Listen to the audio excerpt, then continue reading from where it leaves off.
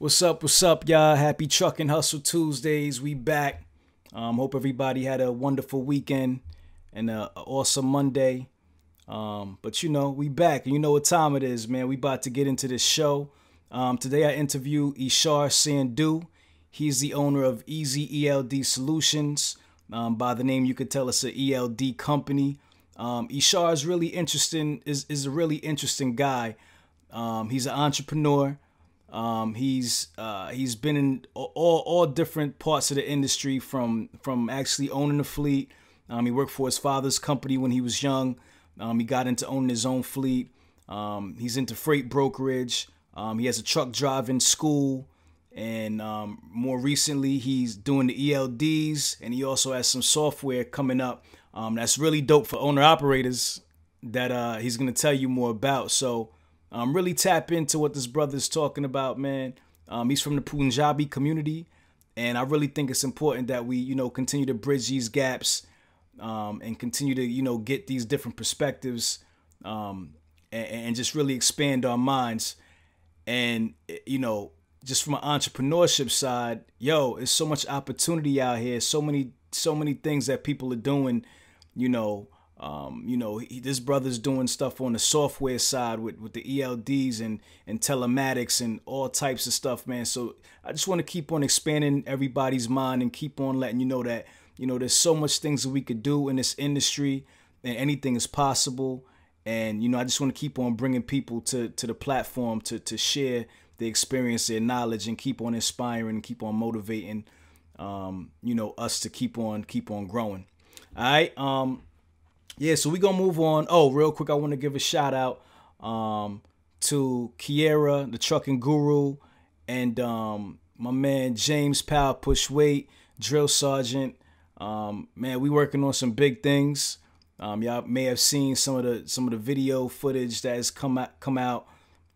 But yeah, man, that's my fam right there. Just wanted to give them a shout out. I just thought about them while I was recording. So shout to them, shout to the Hustle fam as always. Love y'all, man. We growing.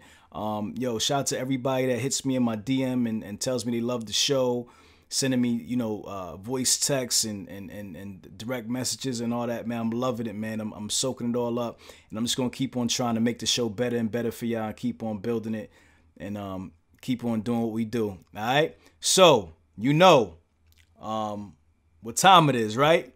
Put your ears on, and if you smell something burning, it's only your desire. Let's go. What's up, y'all? This is Ramel Watley, and welcome to Truck and Hustle, the podcast for trucking entrepreneurs. If you want to learn about the trucking industry from the business side of things, you're in the right place. Every week, I interview the people who are making it happen on a daily basis. I get them to share their successes, their failures, and sometimes even their secrets. The goal is to show you how you too can create financial freedom in the booming trucking industry. So sit back, relax, and enjoy the show. It's tunnel vision. Don't think about it. Head down. Just keep going, and you'll get there. That's it. Turn my mic up. Take there. Yeah. On the road to the riches, life takes a toll like bridges. Good friends become foes and snitches. Better watch who knows in your business. All right, so we are here with Mr. Ishar Sandu. I pronounced that correctly, right? Yeah, bro, that's correct. All right, perfect. And you are in the ELD business, right? Yes, sir, man. ELD and trucking. ELD and trucking. All right, cool. So the name of your business is Easy ELD Solutions. Yes, that is correct. Right. And then you also have a trucking fleet as well. Yeah, it's more of we used to be into trucking as well, but I got out of the trucking side. Okay. Made a little mistake there, but I'm still into the brokerage side.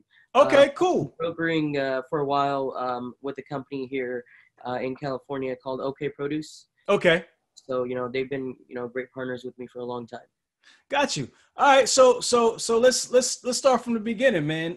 How'd you get into, well, first of all, tell me a little bit about your background.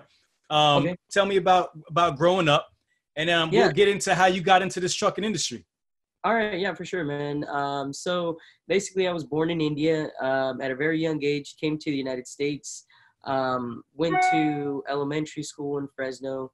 and Fowler. Went to high school in Fowler, and my dad was into the trucking industry, and at one point he had nice size fleet, 40, 50 trucks, and Really? yeah, and at that time I was just getting out of college, and even when I was in high school, I'd be working with him. He really had me just kind of working, learning how to dispatch at like a young age, in like ninth, 10th grade, even after school, going in there doing paperwork, yada yada yada. So it was like back in those days, like 2008, 2007, when like Okay. everything was done like by fax. Right now you're emailing everything, so it was like filling out these paperwork like packets, like we set companies up, right?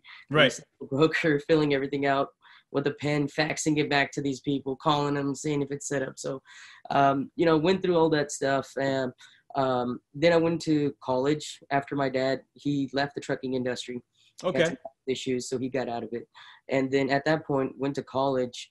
But I wanted to get back into it. So once college was kind of done, I went for aviation, Okay. aviation maintenance tech. So that was like a real That's pretty passion. cool. Yeah, Yeah, yeah, yeah, yeah. yeah, aviation is so awesome, dude. It's Yeah, yeah, yeah, yeah, yeah. Sounds but, like some pretty difficult stuff, man. Some tough, yeah, so a it's awesome. lot of work, I'm sure. Yeah, a lot of you got to be very detailed and you're Yeah. meticulous and stuff like that. But anywho, with I wanted to get back into trucking, so after that, I kind of just started dispatching for somebody, and then sold trucks for tech equipment for a little while in Portland, Oregon. Then eventually just started my own brokerage. I partnered up with an old friend of somebody that I knew here, and Okay. he had an old brokerage, you can say, that just it was inactive, and I Okay. had connections because I was working with my dad at the time, and we're running a really decent sized fleet. So we had good customers. We had customers, international customers like Del Monte, and local customers like OK Produce, and we had some really good connections with these people. And Okay. that's kind of how I still have my foot in the door. So I took that opportunity, started the brokerage thing. So that was pretty cool. All right. All right. So you just now kind of went through a whole lot of information. So let's kind of rewind a little bit and kind of break it Yeah. down. That will kind of bring us back to where we're at today. All right. So you said basically you got into the industry through your father. Your Yep. father was in the industry. Yep. He had a large fleet, about Yep. 50 to 60 trucks Yep. at its peak. Yep. What were you guys or what was your father's company? What was the niche? What were you guys hauling at that time? What was he doing?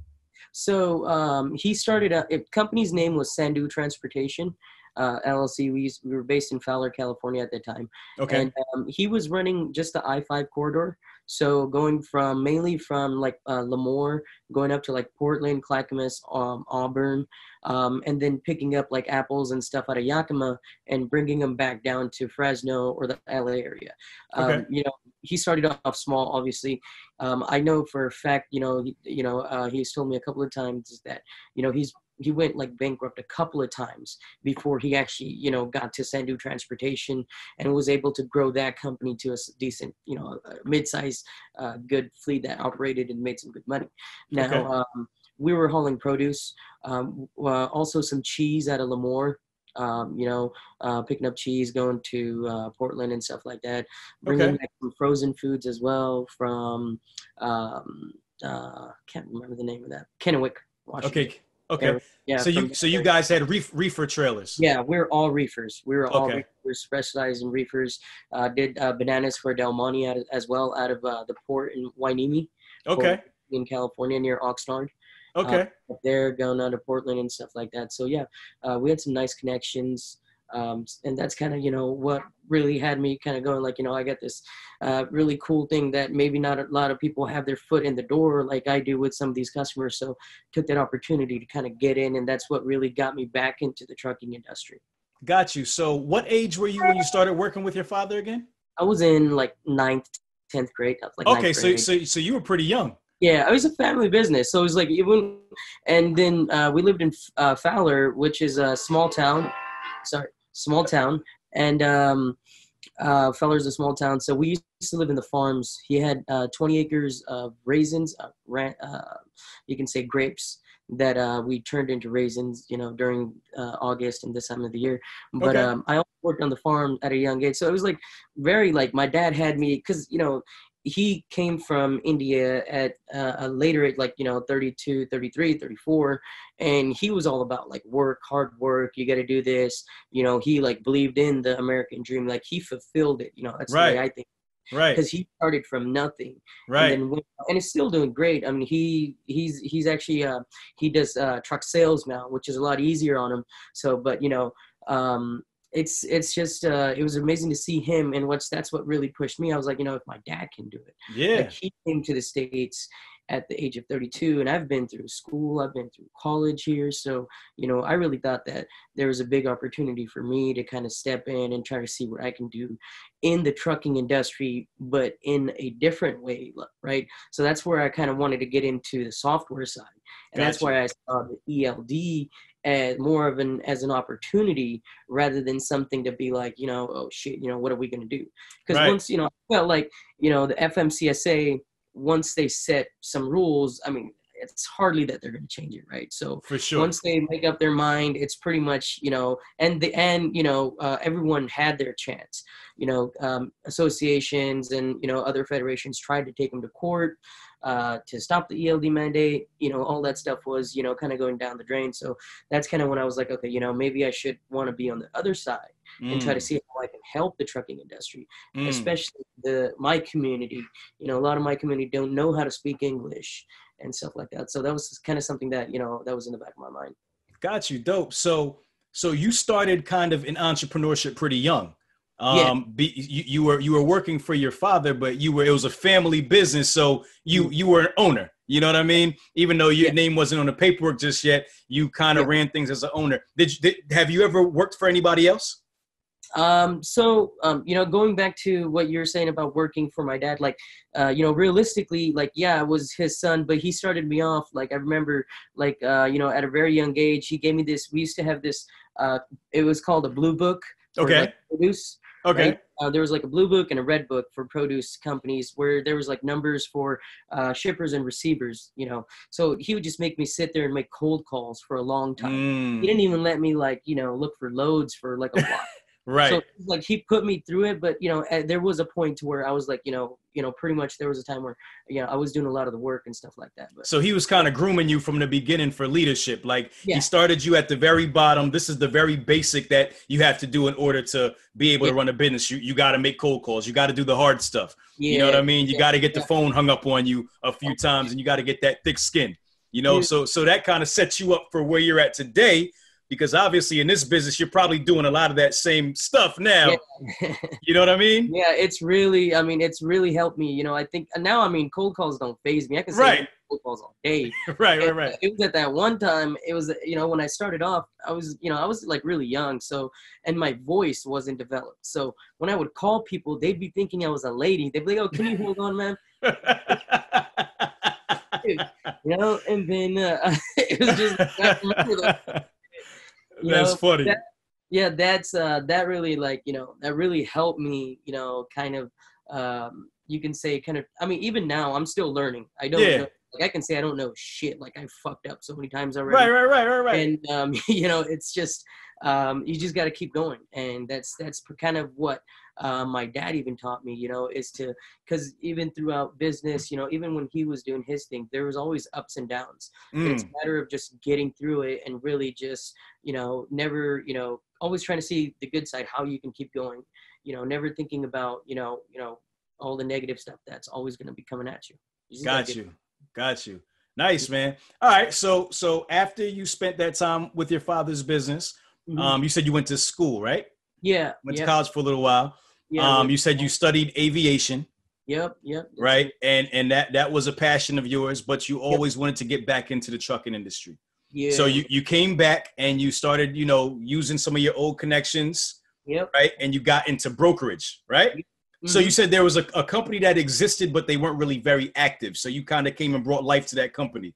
So tell me about that process, how you made that connection with that company that wasn't really active. Tell me about that little transition when you came back from school and got involved with this company and got the brokerage started up?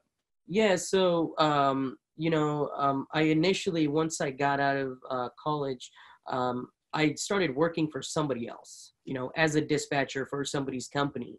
Okay. And I worked there for about a year. After that, I went to work as a new truck sales person at Tech Equipment in Portland, Oregon, which was a really good opportunity for me. But, while I was there, I just had that, that itch that you can say that, I wanted to just like do my own thing, because Okay. that was my reason to get back into trucking, right? Right. I wasn't trying to get into it to still be working for somebody else. Right. So that's kind of what really kicked me. And I left that job after like 6 months, and people were telling me like, dude, you're crazy, right? That's like a good paying job. Right. Yeah, they were paying me like $2,500 for every truck we were selling and stuff like that. Okay. It was. I hope I can say Well, you already did. that. Too late now, but it's all good. Don't worry about it. But it was a good paying job, and but I came back. I was like, you know what? No, came back. And then one of my uncles, he owns a trucking company here, and he was gonna be on vacation for a couple of months. And he just, he was like, hey, you're here, you're not doing anything. You want to kind of, help me out and kind of jump in for a little bit. And he knows that, he knows me that I can work. So I was like, yeah, okay. He's basically just handed me his trucking company. He's Okay. like, here, go ahead and just run it for me for a little bit. And then I was like, all right, no worries. I know like most of the people that he was getting loads from, that like, I know those people. Right. And I mean, I took care of it for about a month, and there was my partner now. He was a friend of his, and he was to come there, and we were just talking back and forth. And he told me about this company that he had, and I told him, I have the opportunity, and just that's kind of where it just took off. And then once my uncle came back, then I just I was like, I'm gonna do my own thing, and went and started this brokerage, which was one of the best things that I've ever done. Okay, got you. So talk to me about the freight brokerage business, man. Like, how difficult is it to kind of get in, to kind of get started? Tell me a little bit about freight brokerage. That's one thing that we haven't really touched on the show just yet. Talk to me about that. So freight brokerage, to be realistic with you, is pretty tough. And that being said, is because companies, when they're giving loads to brokers, it's mostly because they like know these salesmen. And you got to really make a personal connection with your company, because when they're giving freight to a broker, they really got to trust this person, because at the end of the day, it's the broker who decides which trucking company picks up that load, and that broker is responsible for their $30,000, $40,000, $50,000 worth of stuff. Right. And that's the way that the produce company or whatever shipper, receiver, customer thinks as it. So I started off with OK Produce, and I've tried the first year and a half. I tried really hard to get into a lot of other different companies as a freight broker, and even with some of the connections that I had, getting into it as a trucking company, into any other, even some of the bigger customers, is much easier than to try to get into as a freight broker, because you got to like really build a connection with these people. And that's why, I came to the understanding is like, why do we sometimes we think, some of these big name brokers, why do they have all the loads for Costco? Right. Or why do they have all the loads for this company? Like, how do they get these loads? And it's because their salesmen are these people that are really, in close with these, I was reaching out to a company, I don't want to name the company, but it's a big nut grower here in the Central Valley. Okay.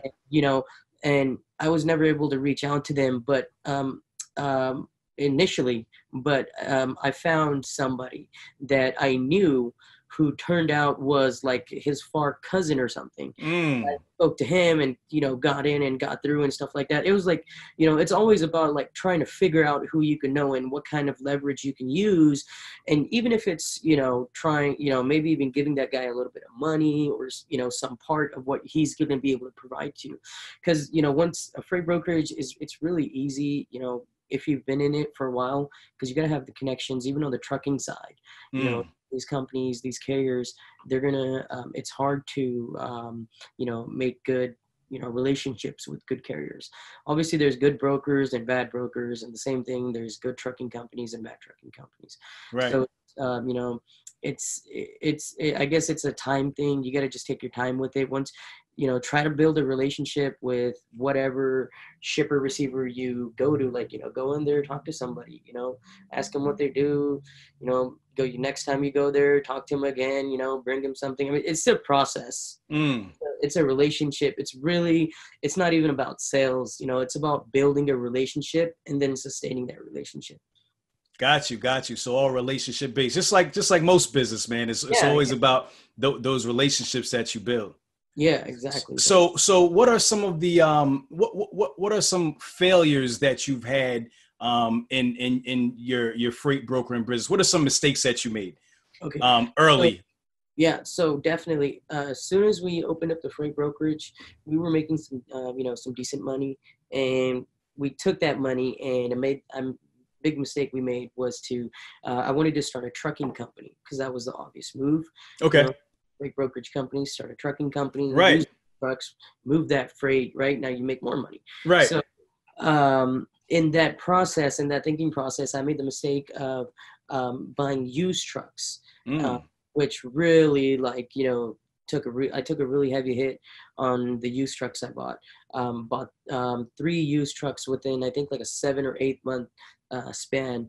And out of those 3 used trucks, and they were like, you could say, like, $60,000 trucks each. Okay. So Okay. they're okay-ish, but it just turned out that one of the trucks, we had to do the whole engine. Another one, we had to do the transmission, like out in Texas and stuff like that. So it was pretty, it like really hurt me. And then I actually, and there was some mismanagement as well.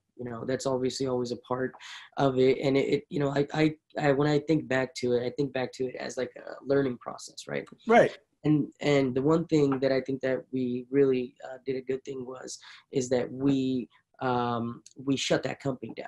Okay. That the truck, we ran it for about a year and a half. And I was like, like, because we were constantly having to pull money out of one company, push it into the other company. And what it did was, that creates, bad vibes, and, it's not good. It's not good for your healthy business to try to do that. And so what we had to do was kind of just, cut our losses there. We had the equipment, so that was something, but it was an overall, like, I can say that was one of the biggest failures you can say that I've just had. And I've learned from that, and I'm still learning from that, and I'm still learning from my freight brokerage, because I've had to take out money from there. So, then you run behind on that company now, so it's a process, and you got to really learn to try and kind of manage, whatever you're doing, especially when you're doing like multiple things. Like I got that. And then at the same time, me and my brother, I got him in as a third partner, and he was a truck driver at the time. Okay. And he had been driving for a few years, and I got him in, and we started a truck school. Oh, okay. Nice. And that school is still doing good, and we're still running that school. So he takes care of that, and he does all that stuff. So interesting. That's interesting. What does it take to start a trucking school? So in California, it's not that hard at all. I was surprised actually when I did my research. Right now, I think this law is going to change this next year. Okay. But this year it was that you don't even have to be certified by the state to be an instructor. You just have to have a CDL license and be able to teach. Okay. And you just have to register your school as a business. There's no like special certification for it. Now that is changing, and I think that's going to change in 2020, which is good, because there's a lot of schools out there that are just like, anybody just opens up a school and starts teaching. Right. They create bad drivers, right, which is worse than having no drivers. Right. So that's always something, but I think the law is changing. But as of right now, it's not that hard. And even if the law does change, it's still not that hard, right? You just got to be able to take the time and apply for the instructor test, which you can do through the California government website now. And that can probably go for, the same thing in every other state. So it's just a matter of getting the equipment. We bought some decent equipment. You don't have to buy anything brand new.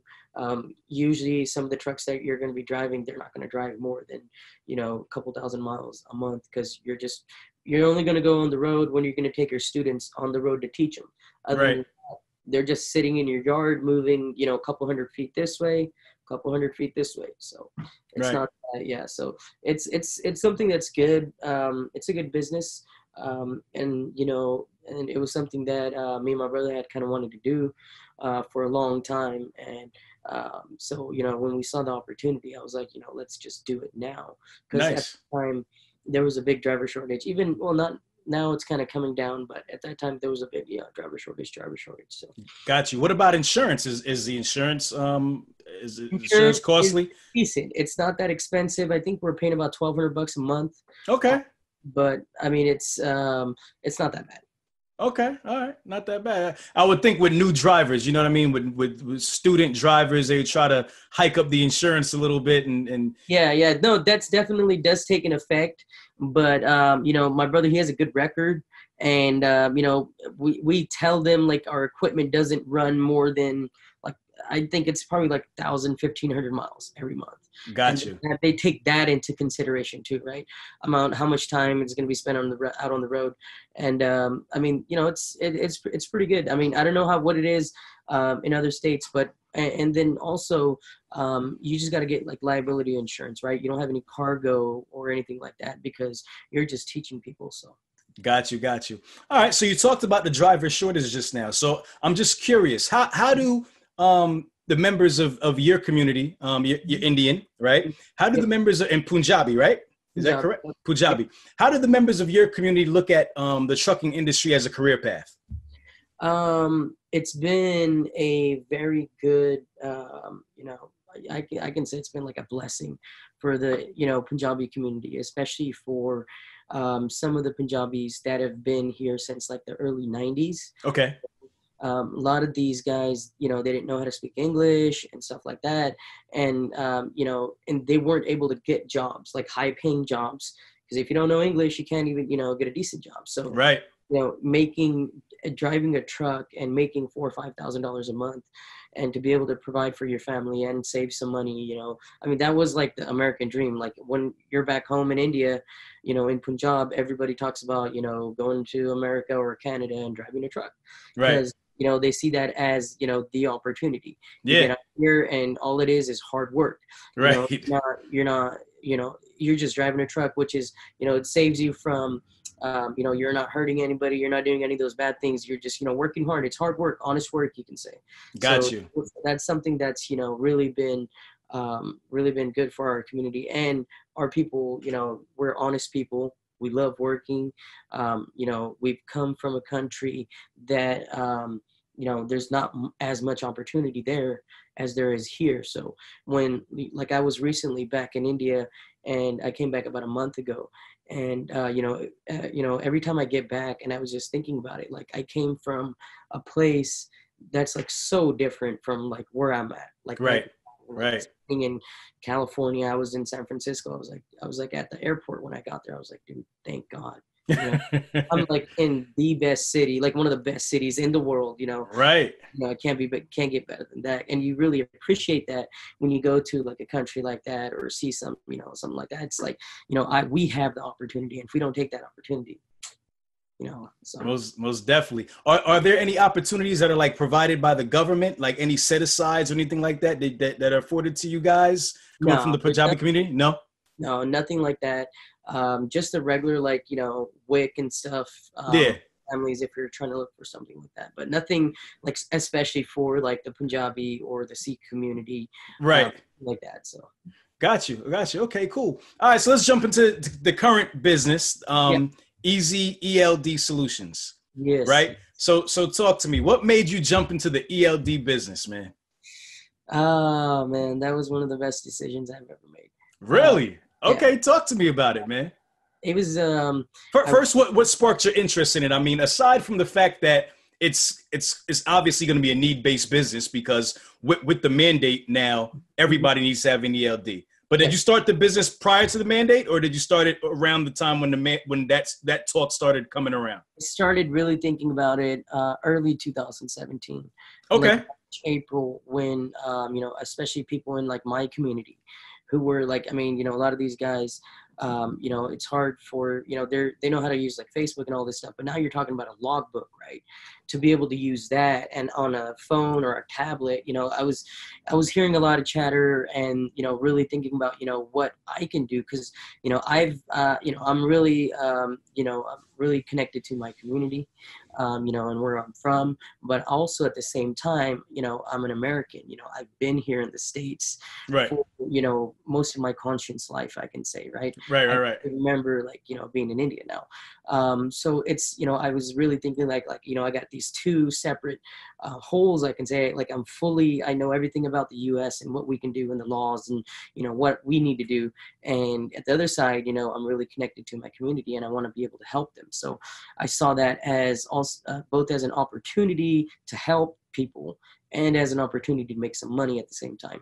So Gotcha. that's what really sparked my interest. And I started looking into, you know, how to create softwares and what it is and what really goes into it and what the ELD mandate really is. And, you know, when we initially started looking at it, it would, you know, the packet, like their whole FMCSA's docket book is like this fat. It's like 200 plus pages. Okay. And me and my friend, Parmbeer, me and him, you know, we're the ones that was kind of like cute because he's a lawyer. Yeah. So, you know, he was, me and him were just, you know, chopping it up and then I would kind of, you know, throw this idea at him and he was like, you know, that's something that we can probably look into. And then we really did our research and kind of like really sat down and tried to figure out how we can make this or, you know, connect with somebody who can get this done for us. Got you. With doing our due diligence, we found out that it was going to be impossible to make our own stuff by the time that the deadline was going to come through. Gotcha. So at that time, it came to a point where we were like, all right, you know what, we can't do it. So let the idea pass for about a month and a half, 2 months. And then I started thinking about, like, I was like, no, you know, there's got to be another way. So I went back to doing some research and I started looking for companies that were looking for resellers, you know. And that's when I came across, you know, a company called Vistrax. Okay. And they're the company that we partnered up with. Okay. Now, there's a few other companies out there that, you know, allow you to partner with them, but Vistrax has been around for, I think, like 30 years. And they had some prior experience with GPS and some really good knowledge and really good team. So we decided to partner with them, and you know, we're one of their top 10 resellers right now. Okay. In the US, but it's been really good. They've been really good, and then at the same time, what we decided to do was to open up a 24/7 technical support center back home in India. Because, you know, 90% of my customers, 95% of my customers were all from my community. Okay. When we opened up shop late 2017 in December, like we didn't sell any devices in October. We sold like 50 in November, and then we sold like, you know, 1,500 in December. And then it was like on fire from there. Wow. It was like crazy. It was like, you know, people were like, you know, they need it. And then we had the service that we were providing, which was a really big, and it's still one of the biggest things that really brings customers to us is, you know, the 24 hours a day service. And you can call in at any time. And, you know, it's both in English and in Punjabi. It is based in India and it's based in my hometown in Punjab. Okay. But the people that we've hired, like, you know, we've hired some really educated people that know how to speak English and can speak our language. So, you know, and it's a plus, you know, I've never would have been able to hire such a great team here, you know, with the amount of money that I was going to be able to spend. Of course, you can get great people here in the States as well. But again, it's about like how much money do you have to play with, right? So I wanted to be able to provide that A1 service. So, you know, we decided to, you know, do what we had to do and open up that technical support center back home. But Gotcha. Yeah, okay, really cool. It sounds really, really interesting and really exciting, man. So talk to me about the business model when you get somebody set up with your ELDs. Yeah. How does the whole process work for someone who's interested? Yeah, for sure. So, you know, whoever, you know, let's say if you were a customer, I basically send you an order form, and it's just information about your company, some information on your truck. You email that back to me, and what we do is we create your account and we send you a welcome email. Now, at the same time, you're going to also need the hardware. Now, the hardware, we will mail it out to you. We can overnight it, regular shipping, whatever, we can work out whatever works for you.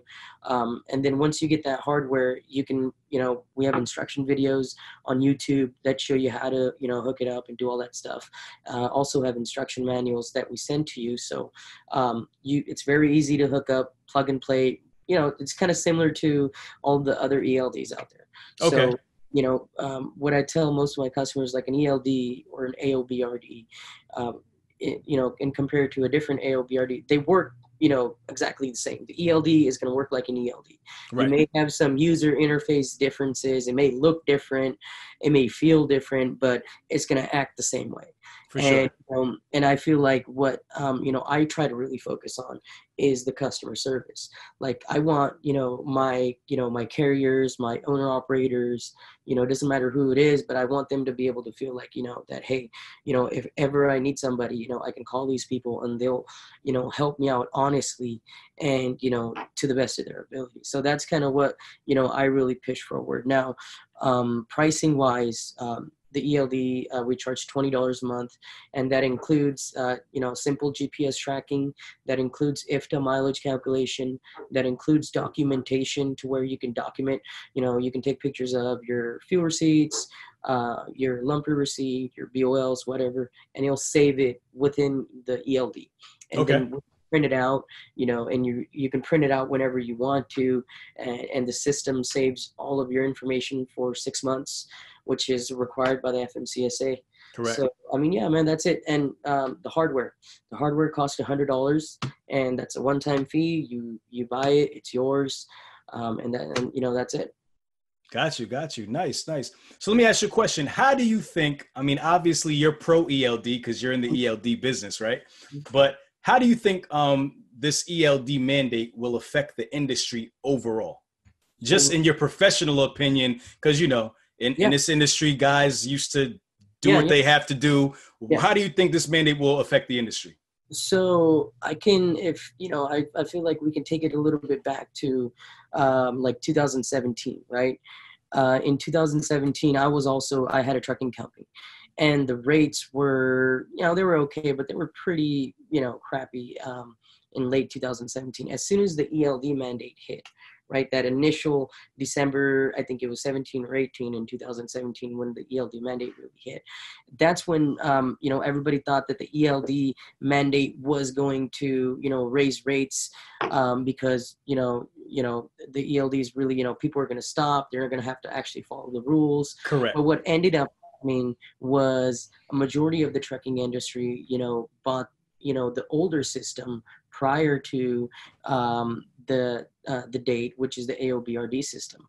Now that system, works a little bit differently and it allows a little bit flexibility, unlike the, ELD. A lot of our customers, a majority of our customers got onto the AOBRD system before the ELD mandate date. Now, what that did was, what happened was the rates did go up. And they went through the roof. I don't know if you remember at that time, but the rates were really high. Like we were getting paid, picking up out of Oxnard, going to Portland. They were paying like $5,000, $5,500, right? It was insane. Right. And what it was what I saw, especially being in the ELD industry, was a lot of the people that were coming in to buy, they were just coming in to buy to fulfill the mandate. Right. But they weren't really using the ELDs correctly. There you go. They were still running hot. They're still going in hot. Yeah. They're not using the ELDs, or a lot of these guys, and it was, usually it's slow at that time. They were like, what, I'd rather not take the risk, especially, in in my community, I saw that a lot of people were like, that were not familiar with the technology or the way it works, were like, I don't want to take the risk of getting fines. I'd rather wait a month. I'll sit and park my truck and I'll wait and I'll see, I can make a payment, it's not a big deal. So a lot of these guys wanted to wait it out. And what I ended up happening was, if you remember, all throughout 2018 in like, June, July, August, the tide started turning. Once everybody started figuring out, these AOBRDs are not all that bad, right? You can still run your truck and still get home, and still do your thing. And people, they started coming back.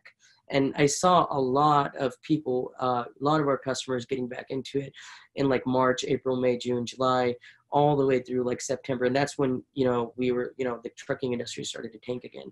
And that was because now there was an influx of trucks. And what I think really happened was some of the mid-sized carriers, companies that had 20, 30 trucks, when those rates went up after the ELD mandate, a lot of those companies started buying new trucks.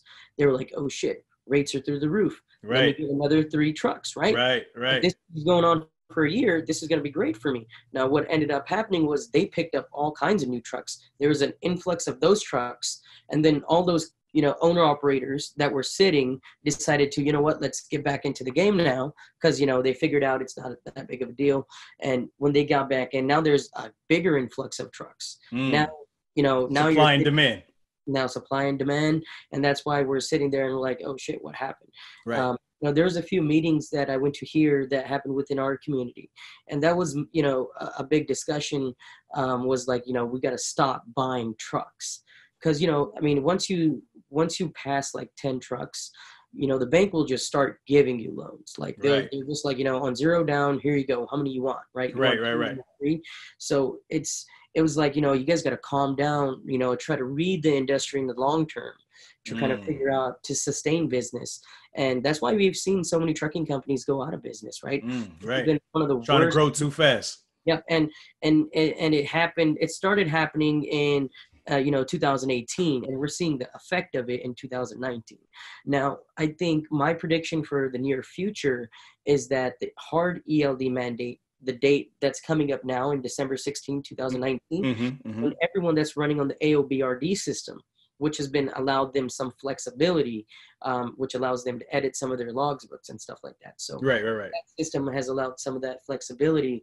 Now, once everyone's going to have to come onto the real ELDs, that's when you're going to really see the crunch of, the industry, because you're really not going to be able to get really, trucks, because now they're going to have to go by that, that rule. Now, we'll see what happens. But my feeling is after the ELD mandate date, that within the next, this next 2020 should be good for us. I think 2020 should be good for us. There's been a lot of companies that have shut down, but, and from what I'm hearing throughout the industry, I'm seeing that 2020 should be good for us, but we'll see how it goes, man. You just got to keep going. That's the main thing. Keep pushing. Now you said something interesting that kind of stuck out to me just now. You said you had a meeting in your community, kind of about the ELD mandate and how it was going to impact you. Was that something you did? Was that a business meeting, or was that kind of like a community meeting where all the Punjabi people or in your community, do you guys get together often and kind of talk trucking and strategize? Is that something that you guys do? Right now, that meeting that we had, there's a group called NAPTA. Okay. That's starting to get active here in California, and they're the North American Punjabi Trucking Association. Okay, cool. And some of it was them trying to reach out. A lot of it was because the trucking industry is I think it's tight knit. Everyone, if you're like people, then everybody, right? That's the way I think it is. And I feel like the Punjabi community is also the same, and we're being even smaller portion of the trucking community. We felt, and that's something that I was really surprised, and I was surprised and happy that, people decided to get together and really talk about something that was affecting people. Yeah. One of the biggest things that was happening was the rates for drivers, right? 60 cents, 65 cents a mile. Like that's like through the roof. Yeah. And once once the market started slowing down, drivers still wanted those 60-65 cents a mile and stuff like that. So that's kind of, that was one of the bigger issues that everyone brought up. And that's when a lot of companies, they decided, you know what, guys, we need to cut the rates for the drivers. And now they've brought them down to, I think, 45-50 cents. Sell those in teams. But yeah, I mean, it was something really good that happened. And I think in the near future, I think the community is getting, better at getting together. We also have, like WhatsApp groups and stuff like that, we communicate through and stuff. I mean, I think it's really cool. Technology, we're taking advantage of it. We're trying to do what we can to, get through, especially this year. It's been really tough for everybody. Got you. Man, you have a lot of interesting knowledge and a lot of little different things that you do. It's pretty cool, man. A lot of things that you're into. So, so you're working on the ELD stuff now. What's next for you? What do you see yourself doing in the next 10 years? Well, along with the ELD right now, I can tell you what we're doing here next year. Talk to me. What we're doing is I've been working on another software. Like, as I told you guys, the ELD is we partnered with a company, right? And they provide that service and, we provide it through them. Okay. Now, another thing that we're doing is we're developing our own, telematics software, and we're taking the approach of the owner operator and the, small fleet owners, which is the majority of the trucking industry. And I really wanted to, create something that helps, owner operators and, company owners, anybody from, 1 to, how many ever trucks you have. But what it's going to be is, everything telematics, everything that's good, along with GPS, routing, maintenance, keeping track of your maintenance and being able to schedule your maintenance, and then automatic ETAs to where, you can automatically send out ETAs to your customers' emails and stuff. So a lot of cool stuff that we're doing. It's going to be coming into testing for us in December. Okay. We're planning to release it the second quarter of 2020. Now, we've been working on this for quite a while now, and it's been over a year now. Okay. That we've been working on this software, but it's usually it's not, I'm told it's not supposed to take this much time, but I had never built anything like this, so it was like a big learning process. Got you. And, that was something that's really, helped me, because it's been I've actually, the application that I'm building right now, I've already made that application once. Okay. Right? Whole system, I've already made it once, but it turned out that it wasn't up to par to the standard that we need to be able to launch here in the States. So now I'm doing it all over again, which is, and that good, that's, it turns heads too, right? And people tell me, right, there's all kinds of stuff like, it's been a long time, what you're doing, yada, yada, yada. Right. It's, a lot of my customers that I've been telling them, like, hey, I'm building this application. They're like, it's been a year, what's going on? So, right. But it's a long process, but it's finally pulling through. And that's one of the things that I'm really excited about. And that's something that I'm hoping will be able to take us to the next level and be able to provide, all of these services, not just, ELD, but GPS tracking, being able to see how much fuel your truck has. If you got multiple trucks, you want to monitor your engine. You want to, keep track of your maintenance. Right now, people are doing that like on books or like Excel sheets and stuff. Yeah. Like that. So it's like, why not have something that's like an application in your phone that you're able to do all this stuff and make it really easy on the go, right? You're getting your oil change. Okay, you're standing there. Okay, I just did my oil change. Remind me in 20,000 miles. Done. It sends you a notification, you want to change your oil after 20,000 miles, I'll send you a notification. So, small things like that I think will, benefit like the owner operators and, smaller trucking company. That's what I'm really into. Yeah. I mean, that sounds super cool, man. That's like next level stuff right there. I like that. I like that a lot. That's super cool. What type of money goes into creating that type of software? I mean, you don't got to be too specific, but I'm just like, give me roundabout. Like what type of what goes into that? It's really been it's been pretty crazy, because if I were to do it here, everything in the States. So the way I thought about it was like, all right, in order to create an application or do something in the software side, you know, it costs you anywhere from like $70 to like $150,000. Okay. Right. About $200,000. Takes about a year. You hire engineers. You do this. You do that. Now, the way I thought about it was, I was like, all right, you look at Facebook. You look at all these companies. All of these companies, like, who are they hiring? They're hiring people from India. Right. I was like, these guys are hiring people that have studied in India, and they have worked in India and have some sort of education and experience there, and then they hire them, bring them here to the States, and have them work for us, right?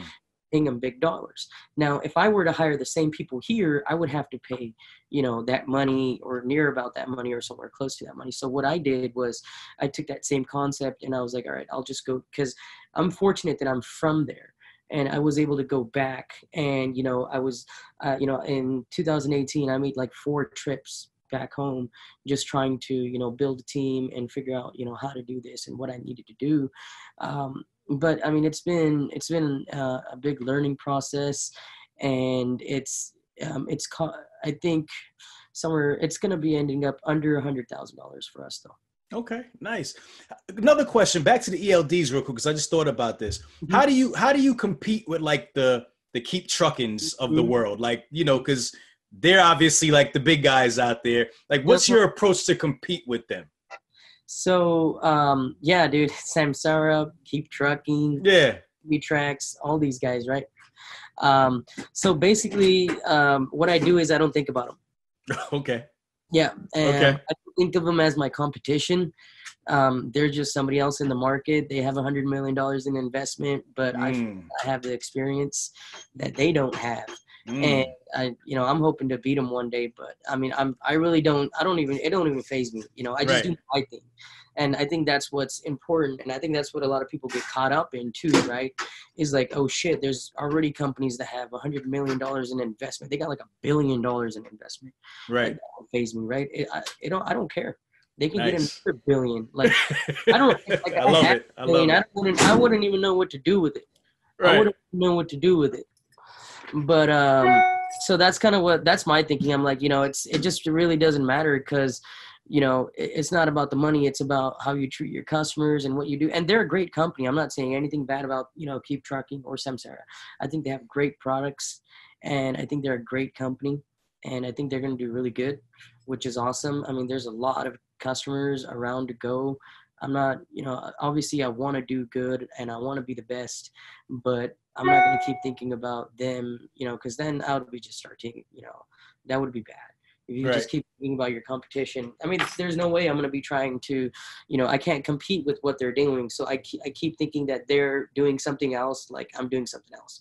My customer base is the niche. I'm trying to go after this owner operator, this truck driver that I feel like these guys can't get to. They get to bigger trucking companies, right? 50 trucks, 100 trucks, 200 trucks, 1,000 trucks. Right. I want to get to the smaller guys, right? I want to get to the owner operators, and I want to get to the small fleets. And that's what I really want to do. And that's why, I went back, and that's why I'm building that, other platform, is to really I'm catering it directly towards owner operators. Because, I think that's the sector in the industry that hasn't been paid attention to, right? Everyone wants to, have JB Hunt as their customer, but nobody wants, ABC Trucking, right? Right. Trucking, because they're just one, or they're just one, right? When you get into like, companies that do sales at, a big level, they're always thinking about, okay, 100 trucks, 200 trucks, because that's their goal. But my goal is a little bit different. So that's kind of the way I think. Nice. I like that approach, man. Don't think about it, man. Just keep that tunnel vision, right? Just keep on going. It's tunnel vision. Don't think about it. Head down. Just keep going, and you'll get there. That's it. No doubt. No doubt. All right, man. So listen, I want to start wrapping up the show. You've given a ton of value, man. You do so much. and I'm so glad we had this conversation. I mean, we could talk about so many different things with you, from the freight brokerage to the trucking school, to the ELD. I mean, that's really awesome, man. You're doing a lot, and congratulations on all your success so far. And I wish you a lot of success in the future. I just want you to kind of wrap things up. I always ask my guests to give a final thought, kind of like a little motivational thought, to everybody out there listening, to somebody who maybe wants to start a software company in trucking, or somebody who wants to start a trucking company. What advice do you give them as an entrepreneur, somebody who's tried and true and has been doing it for so long and has been successful?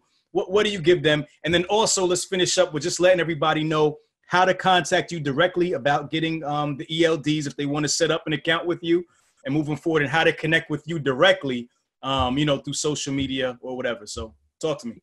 So first of all, I don't see myself as successful. There's success is so, you got to put it, I think I put it on a very high pedestal, and I'm still getting there. But some advice that I can give to somebody that's trying to get started is I think the best way to start something is start from the back, right?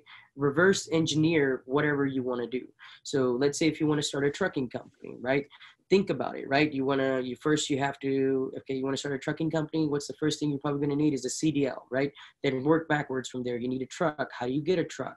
Then you need a company. How do you open up that company? What are the procedures? So, I mean, I think if you kind of just work backwards to whatever you want to do, or whatever your problem may be, that always helps me come to a satisfying solution. So that's my final thought. Reverse engineering. Start at the end and take it back to the beginning. And work with it. Like I didn't know anything about software, so the first thing I was thinking about, all right, it's a software. Now let's start with, what is it made out of? How is it made? What is it? What are these people? What do they do? What kind of degrees do they need to have? Like, just do your research, right? Just start from the bottom, start from the back. That's the way I think of it. Start from the back, reverse engineer whatever you want to do, and then you will come up with the best version of what you want. No doubt. And you had no prior software experience, and here you are, ELDs, telematics, all of this crazy stuff. I mean, it's crazy, man. Whatever your mind can believe, you can achieve, man. You just put your mind to it and you figured it out. That's it. The research is out there. All you got to do is just get on Google, just do your research, read some books. Read books by people who have succeeded, some people who have failed. Usually, reading books is really good, and that's kind of will give you the knowledge that you're going to need, and the motivation too. Because when you read these books by some of these people that have done it, and they'll tell you, I failed this many times, you're like, oh shit, I've only failed twice. So right. Exactly. Give us a book suggestion.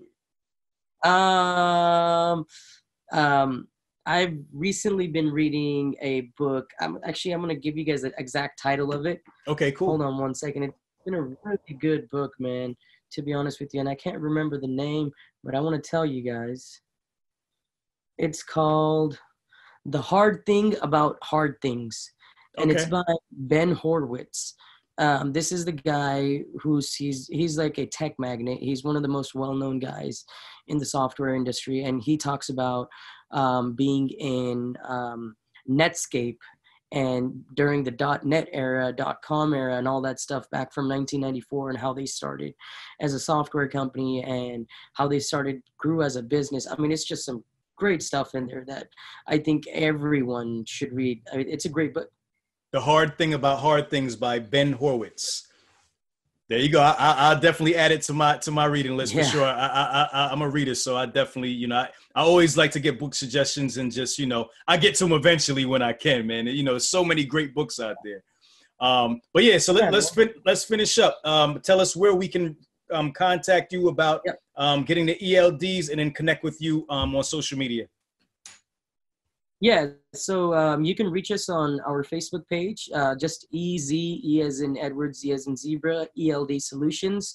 We're based out of Fresno, California. You can also give us a call at 1-800-556-7105, extension 2 will bring you right to me. So that will ring on my cell phone. That's what was ringing earlier. Sorry about that, man. No problem at all. But other than that, man, thank you for giving me the opportunity to come on your show. I've been wanting to do something like this for a long time, and I'm glad that I reached out to you, and I appreciate the opportunity. No problem at all, man. It was a pleasure having you. Like I said, you were a big ball of knowledge, so we appreciate the value. On this show, it's all about each one teach one, and spreading the wealth, man. Educating each other. So thank you so much for giving your time tonight. All right, man. Thank you. I appreciate it, man. You have a great rest of your day.